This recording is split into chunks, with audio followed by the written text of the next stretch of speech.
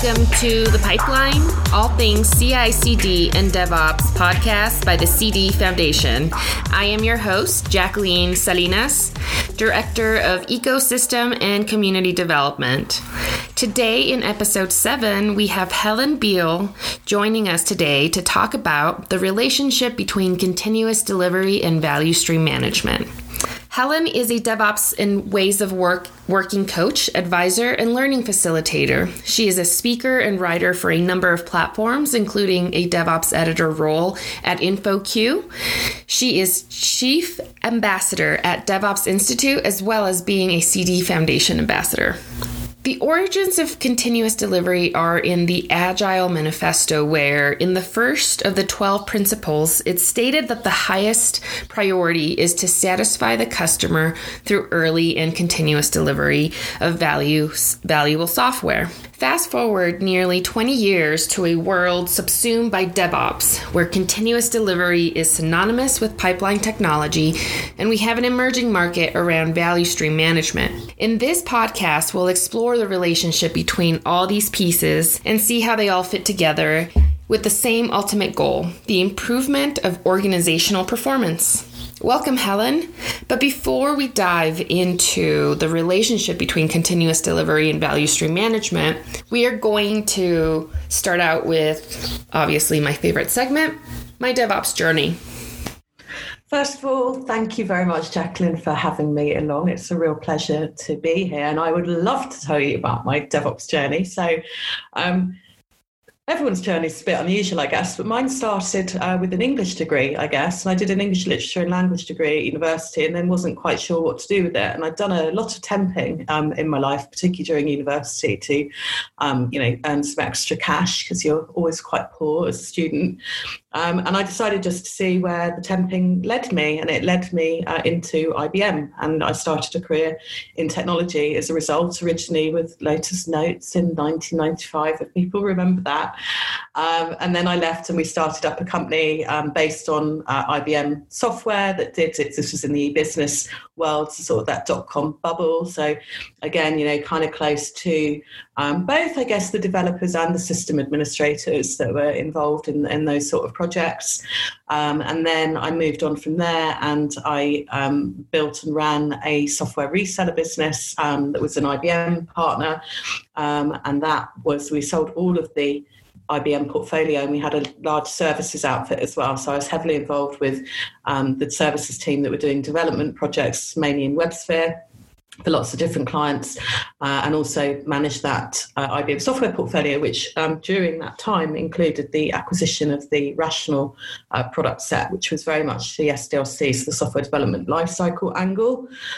We actually were the top Rational partner in Europe several years running. So that kind of got me deeper into this space as well. And then I moved on from there and went to work for a company that was a spin-off of Lloyds Banking Group in the UK that was basically deployment automation. And that is when I discovered DevOps as it was emerging around a decade ago. And I spent a few years there specialising with large enterprises that wanted to automate deployments, and then moved on and created a consulting business around DevOps. And then I became a DevOps coach and consultant for about the past 7 years, which has been an incredible journey and privilege actually to see DevOps evolve over those years and really get inside lots of different companies as well, very different sizes and types. So small charities all the way up to very large global banks, and have huge discussions, not just about the automation pieces, but actually about culture and learning and leadership and all of these connected parts of DevOps. And then more recently, as you said, I'm now at DevOps Institute as Chief Ambassador, and I also do some research work and some strategic advisory work for some other organisations as well, and continue to write extensively, mainly for the InfoQ platform as a DevOps editor there. So yeah, that's in a quite a large nutshell, I guess, my DevOps journey. Thank you so much for sharing that with us. So now let's transition over to value stream management. How do you define value? This is a very tricky thing to do and something the market is tussling with. So value stream management as a category is relatively new. Around late summer 2018, Forrester published its first wave report on value stream management. So it's very much an emerging market. And Forrester define it as the processes and tools broadly that a number of different roles will use to gain insights into the flow of work through their value stream. And we can come back to that because your question was really about how do you define value? And this is what I observe organisations really tussling with. So value could be as simple as revenue or profit associated with a project or a product. And this gets us into that whole from project to product conversation. But it could also be things like the NPS, so the Net Promoter Score of a product or an application. It could be the reviews on the App Store. It could be the value of a customer's basket. It could be the conversion rates of a particular form on a website. So there's lots of different ways to measure value, but it's something that enterprises really struggle with. From a project perspective, for many, many years, decades, people have said, let's do this multi-million-pound project and we'll write a business case and at the end of it we'll have made X million pound more. But those projects have typically gone over time, over budget. They've been very difficult to do. And by the time people hit a live date and the testing phase has been squished and the release phase has been hideous and everyone's been working all hours and when the thing goes live, everyone just breathes a sigh of relief and then gets assigned to another project. So we've always been really bad at looking back at what value we've created. And part of what's made that really difficult is this big batch approach. So having things just so enormous that it's very difficult to look at a granular level what the impact of our work has been. What do you think? Is your experience similar that people really struggle to define value? I think so. I think it's also something. Well, why I struggle to define value. It's also because everybody has a different perspective and then again, different set of values of what they find important. So it's hard to get an industry aligned on the same KPIs when, their products sometimes don't have anything. There's no commonality there. So I could see why it's hard to standardize this.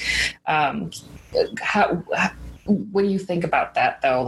Has there been a way to standardize value in the software industry? I don't think there has. And I think we suffer from this kind of black box idea that the software is invisible. It's very hard to see inside it and see what's happening. And of course, the whole value stream terminology really comes from lean and the manufacturing industry. And I think the industry is really starting to learn how to use those things that have been around since the 1950s and apply them to our invisible value streams and software and starting to make that work more visible, starting to use value stream mapping techniques, as prescribed in, prescribes maybe the wrong word, as suggested in the DevOps handbook, to really start to get that systems thinking going and get that profound understanding of the system that we seek when we look at tools or techniques like the theory of constraints. So I think we've just not had the discipline.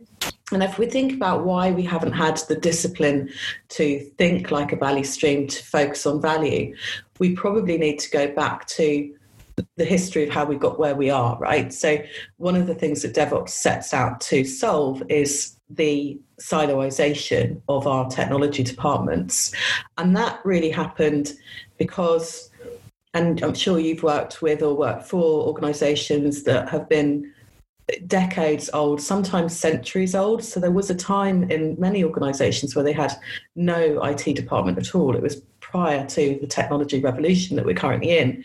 So when they started to bring in MRP, ERP, email, back office systems, they started to hire staff and more staff. And it made sense because they were kind of back office. It made sense to see them as a cost centre, and a very well-established way of managing a cost centre is to break it into skill sets and have them in nice, clear little pots so we know what's costing what.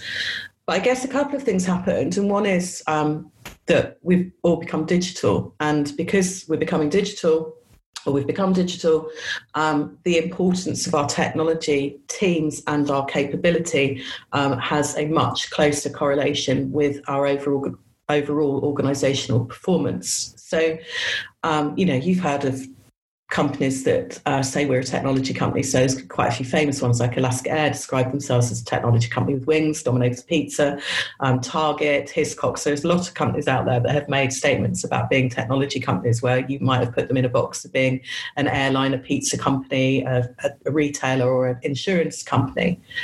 So as that's happening, it's kind of driven, I guess, the DevOps movement around it. And it's made us look at the disciplines we're using. But we've got this heritage where we've created systems over a really extended period of time, and they are inherently complex, sophisticated, and unstable. So we have our priorities are often in the technology teams keeping the thing running in the face of all this uncertainty, whilst being pushed by the business to push through as much change as quickly as possible. And I think we've just lacked the discipline and probably, and I think we'll get onto this, the tools to be able to do it effectively. There are so many factors at play. So I often say to organisations, if I'm engaging to try and help them go on a DevOps journey themselves, is to think about themselves as a group of humans, 1,000 humans, 10,000 humans. And what we're actually doing when we do a DevOps journey is, in many respects, not implementing CI/CD pipelines. What we're doing is we're asking 1,000 or 10,000 humans to reflect on how they work, unlearn habits around things like, project-oriented thinking, command and control leadership, a whole host of things, and relearn these new and different ways of working, which are based on what you've just described, this ability to pivot, to be agile, which fundamentally is about managing risk in an uncertain world. So what we're trying to do is make people more nimble, with the feedback that they're receiving. But yeah, it's a very, very complex environment. So, sure. Helen, how can organizations use their CI/CD pipelines to measure value then? Well, what I said about the black box and the invisibility of software, the CI/CD pipeline holds all the keys to it, really, or a lot of the keys and the data that we need to observe. So if we think about the value stream and the flow in a value stream, it starts with an idea, and that idea, in many organisations, it's typically been recorded in a Word document, if you're lucky, or a meeting somewhere in an email. But increasingly, people are using portfolio management tools, and even more over and above that, we see the proliferation of product backlog tools, in particular Jira. So we're starting to see the ideas or the requirements being recorded, and as soon as we record them, we've got data of when things have happened, and we've got an opportunity to think about the value associated with those things. So we can write experiments in the product backlog. If we do this, we think the result will be that, and that could have a value, a projected value associated with it. So we'll do this new feature and we'll improve our app reviews from 3.5 stars to 4 stars, for example, over an extended period. And then as we move deeper in, we've obviously got our artifact repositories and our version control, and we've got our CI servers, and we've got our CD and our deployment automation. And then beyond that, actually, we have, and we often don't talk about this in the context of continuous delivery or CD pipelines, but we've got things like our service desk, and then we've got more observability and monitoring at the back end, which is where we can measure the realization of that value. So we can start inspecting to see whether our experiment had the outcome that we wanted it to have, and we can start then making decisions about what next to do in terms of ideas as a result. So we have a whole release cycle effectively that shows us what you were describing, the ability to pivot and make decisions based around what we're learning about what we're doing. So the CI/CD pipeline, or the continuous delivery pipeline, it has the potential to do this. The challenge that I've observed in the market is that getting the data out is quite hard. So people do increasingly choose tools in their DevOps toolchain or CD pipeline because they have interoperability. So, for example, Bitbucket and Bamboo, if you pick a few things from the Atlassian stack, they've already got well-established integration. So you've got kind of a number of choices as a team building a DevOps toolchain. You can hand crank the integrations. You can look to where there's existing APIs or existing integrations available to you. You could try and employ some kind of integration tool to manage those integrations for you. And you're starting to get that traceability from the moment a requirement appears to the value being realised. But that's all quite a lot of hard work. And then there's a whole other conversation really about KPIs, metrics and measurements, and getting the data out to do those sort of things. And this is where we've always had lots of chats about DevOps dashboards. There's quite a few users around the world, lots of users around the world of Hygieia, Capital One's effectively DevOps dashboard. And that's been really useful for lots of teams to extract some of this data to help with this visibility and providing evidence and building trust. But it's effectively kind of a skin over the tools. It doesn't give us the flow from one tool to another, or one step in the process to another through the whole value stream. And this is really where the value stream management tool set really comes into play, because it manages those integrations for us and it allows us to get those flow metrics around things like cycle time, and starts giving us insights into where we are seeing constraints and waste happen in our value stream. So as I said, it's an emerging market, but for me, it's been kind of what I've been looking for almost my entire DevOps career, is this ability to optimize the flow from end to end in a value stream. What are some tools, some value stream tools that have helped you with that? So we can look to the Forrester Wave report. I believe there's another one due out actually in a couple of months. But in that first version, some of the key vendors would be people like Plutora, TaskTop, and TaskTop. Nick Hurston also wrote the book on From Project to Product. There's also CollabNet, who recently merged with CB Labs, and I forget the third part, but they're now Digital AI. HCL bought took over the Urban Code tools from IBM, and they have some tools in there as well. So there's a few vendors out there that are playing in this space, and I think it's a space that's going to be quite fast moving. We can see quite a lot of change in it over coming months. Are you familiar with any of those vendors yourself? Yes, Digital AI. Now, can you help us understand what are the lines between Agile and DevOps, and how it all starts to kind of fit into the value stream management? Yeah, so I like to go back to kind of the dawn of DevOps, if you like, so where it all started. And it all started at a conference around Agile, an Agile conference in 2008 in Toronto, where a chap called Andrew Clay Schaefer, who's now at Red Hat, made a suggestion for a birds and feather session called Agile Infrastructure. And at the conference was a chap called Patrick Dubois.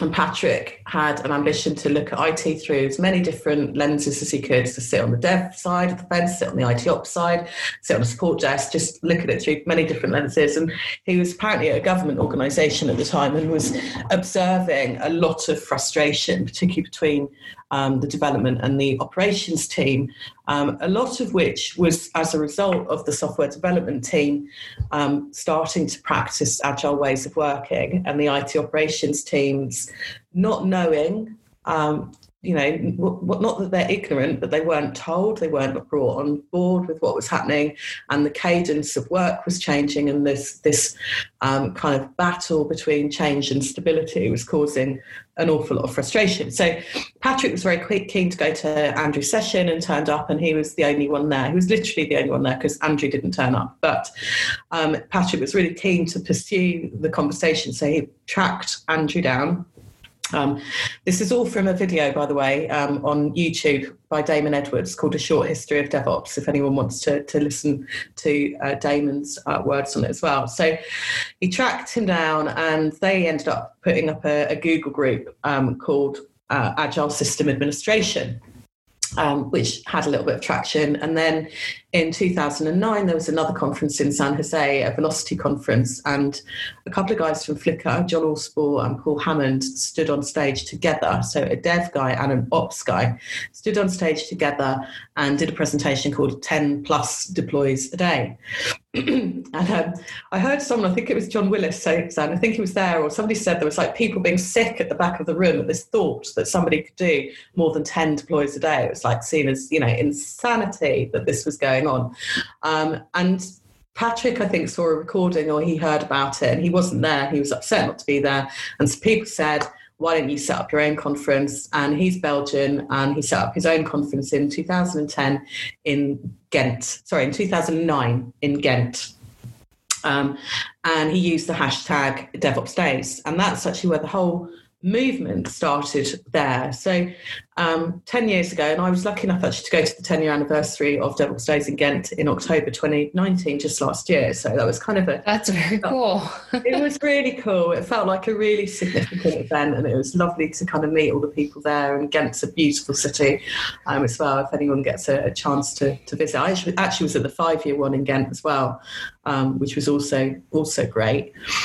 So at that time, I would say that DevOps was really characterized by the silo between Dev and Ops specifically, and that kind of frustration that manifested itself in people just throwing stuff over the wall, and people would call it the wall of confusion, and IT Ops would pick up a release package and release it, and it would go wrong, and then there'd be a hideous war room, and it would be very, very hectic with people pointing fingers and blaming each other, and really tense. And then the developers would say, I want admin access to the production systems because you clearly can't be trusted, and the Ops team would have to say, well, you can't because our regulations and compliance don't allow us to do that. And then development would moan how long it takes IT operations to provision an environment, and it was all very tense. And I think as I've observed over the last several years that I've been involved, I really feel that there's been an evolution. So I think when it started, the difference between Agile and DevOps was that DevOps really brought IT operations into the party, right? So Agile was a software development methodology. IT operations were doing ITIL or ITSM. So it really kind of brought the two together and started to put some agility into service management. And then the other big piece, of course, was automation. So Agile isn't really about automation. And actually, the phrase continuous delivery, if you look at it through a pure Agile lens and look at the Agile Manifesto and look at the 12 principles and look at the first principle, which is about the continuous delivery of value to the hands of the customer, it's not a very technical description. But when we look at continuous delivery through the eyes of the DevOps world, actually we pretty much, it's almost synonymous with a CD pipeline. So it's almost synonymous with a DevOps tool chain. So that's kind of where DevOps was starting, was really trying to fix that problem. And then, DevOps in 10 years, it's evolved. It's been allowed to evolve. People like the progenitors we've talked about avoided putting a manifesto in, avoided creating ITIL-like publications. We have the DevOps handbook, but it's very much a kind of guidebook and a story of cases, and it's not prescriptive in any way. But as time has gone on, the remit of DevOps has expanded. So whereas it started as being kind of like, let's marry Agile and ITSM, and actually let's marry Lean in there. In fact, Jane Grohl, the CEO DevOps Institute, I stole a phrase from her that I heard many years ago with her permission, which is that DevOps is the harmonious and polygamous marriage between Agile, Lean and ITSM. Mm-hmm. And then we look at it now, and actually there's so many other contributing systems of thoughts that are coming in. So safety culture, learning organisations and the theory of constraints. So John Willis and I were at a conference in Munich, I think, or Frankfurt several years ago, and I mentioned the harmonious polygamous marriage. And then I also did a rehash, if you like, of a talk that I first did with Lego at the DevOps Enterprise Summit in London, the first one about 4 years ago, probably 5 years ago now, which was called Correlations Between DevOps and Holacracy.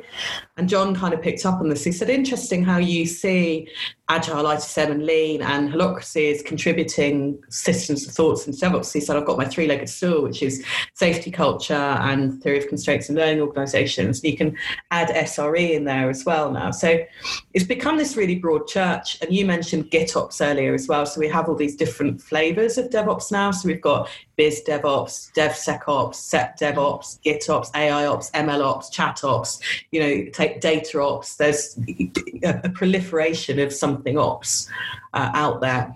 But for me, the real evolution that I started to observe probably 3 years ago was to value stream thinking. So DevOps had expanded out of dev through the fuzzy front end and really wanted to get a handle on where these ideas are coming from, and really wanted to understand and get feedback on where those ideas had gone and what value outcome had been received. And from there, we get the concept of the value cycle.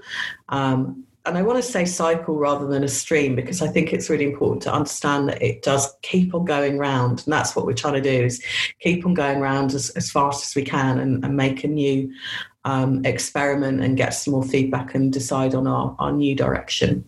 That was a very long answer. No, thank you for actually the background and the explanation. So how can value stream mapping help?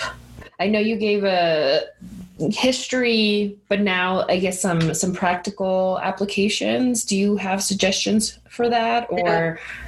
Absolutely. So value stream mapping is a lean tool out of that canon of work from TPS or the Toyota Production System and the lean canon. It came out all of there in sort of Japan in the 1950s. It is a lean tool that relies on getting a bunch of people, and I would usually say room, but now I say space, because obviously it's been quite difficult to get people in a room, a physical room, for quite a while now. And I think we're all learning how to do things in virtual spaces much better. So you basically need a bunch of people, and they come together and they visually collaborate on their value stream. So they map it out. So they identify what the steps are in their value stream, and then they start assigning metrics to them, which allow them to see where the waste is. So they get that profound understanding of the system. They start to conceptualize about flow, and they have discussions about what their target state might look like as opposed to their current state. And they start having conversations about DevOps practices and principles like continuous delivery that will allow them to remove waste out of their value stream. And it's incredibly valuable. I've done so many value stream mapping exercises. I've lost count ages ago with so many different companies around the world, and it is a real light bulb moment. And the value of the discussions between these people, that frequently these people haven't been in a space together before, but the amount that they learn from each other and learn to empathize with each other is quite phenomenal. But it does have a couple of restrictions, if you like, in that people are generally really bad at going back and looking at their value stream maps again. So it's kind of a one-off exercise, and then it gets left in a drawer or a wall, and people go back to their desks, and often it's difficult to kind of maintain the momentum and execute the backlog of improvements that they may have agreed to do. And this is where the relationship between value stream mapping and value stream management, I believe, is so important, because I think it's really important to start with that human-to-human interaction. But if we then use value stream management to automate the mapping of that value stream, it then makes it very easy, particularly if people are operating using a kind of agile framework where they've got agile events and they are given the three pillars of agile of transparency, inspection and adaptation. If we have those events that are specifically designed to give a team an opportunity to inspect and adapt, and that data is readily available because the value stream management tool is able to interrogate the continuous delivery pipeline and present the team at sprint planning, at sprint review, at sprint retrospective with metrics on their flow and any other kind of DevOpsy metrics they might want, like about deployment frequency or that, and gives them ability to inspect their value. Suddenly they are in a position where their work and their software is no longer invisible. They can see it and they can make decisions based on what their product or service wants to do moving forward, that has real data behind it, that isn't just opinion driven, but it's actually something that they can point at and hold on to and know that it's true. I have a question, Helen. You mentioned earlier in your explanation, folks will go through this exercise and then just put it in a drawer and forget about it. What is your recommendation regarding value stream mapping and the leverage of value stream management tools? How often, from your perspective, should people really be looking at these practices and leveraging these tools so that it doesn't get put away in a drawer and forgotten about it, and then there's actually no value from it? So, do the human-based value stream mapping exercise, implement the value stream management tool to automate the collection of the data that sits behind the value stream map, and then use I'm going to say sprint events, we're going to assume Scrum, use the sprint events to regularly inspect and adapt behaviours according to what you're learning about your value stream map, which is now automated by your value stream management solution. So why are people not doing it? That's kind of how I interpret it. It's like they do it once and then they set it and forget it. Is that what's happening? Or am I interpreting this incorrectly? No, you've got it spot on. So the reason people, I think, are really bad at going back and looking at their value stream map after they've done it is because you're getting a bunch of people in a room or in a space for an extended period of time, and actually just getting that time with people again can be really difficult. And going through the whole process again can seem kind of onerous. And this is the power of the automation in this instance. So your question, like, why isn't everyone doing it? Value stream management is still quite an emerging market, right? If we went and polled a bunch of teams in an enterprise today, we'd probably find some teams that had fairly low level capabilities around continuous integration and continuous delivery. And you can start implementing value stream mapping alongside and you'll get lots of value out of it. But a lot of organisations are just not at the capability level yet to be ready to have these conversations. They don't know this stuff exists. They're not thinking like a value stream. It's just all new to them. Like 10 years ago, nobody really knew what continuous delivery was or how to build a continuous delivery pipeline.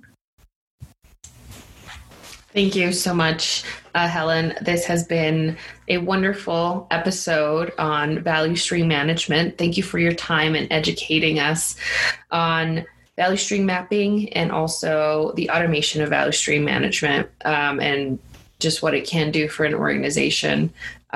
We really appreciate your time. And also thank you for being a CDF ambassador. We are so excited. I don't know if you know, but we're at 45 ambassadors now.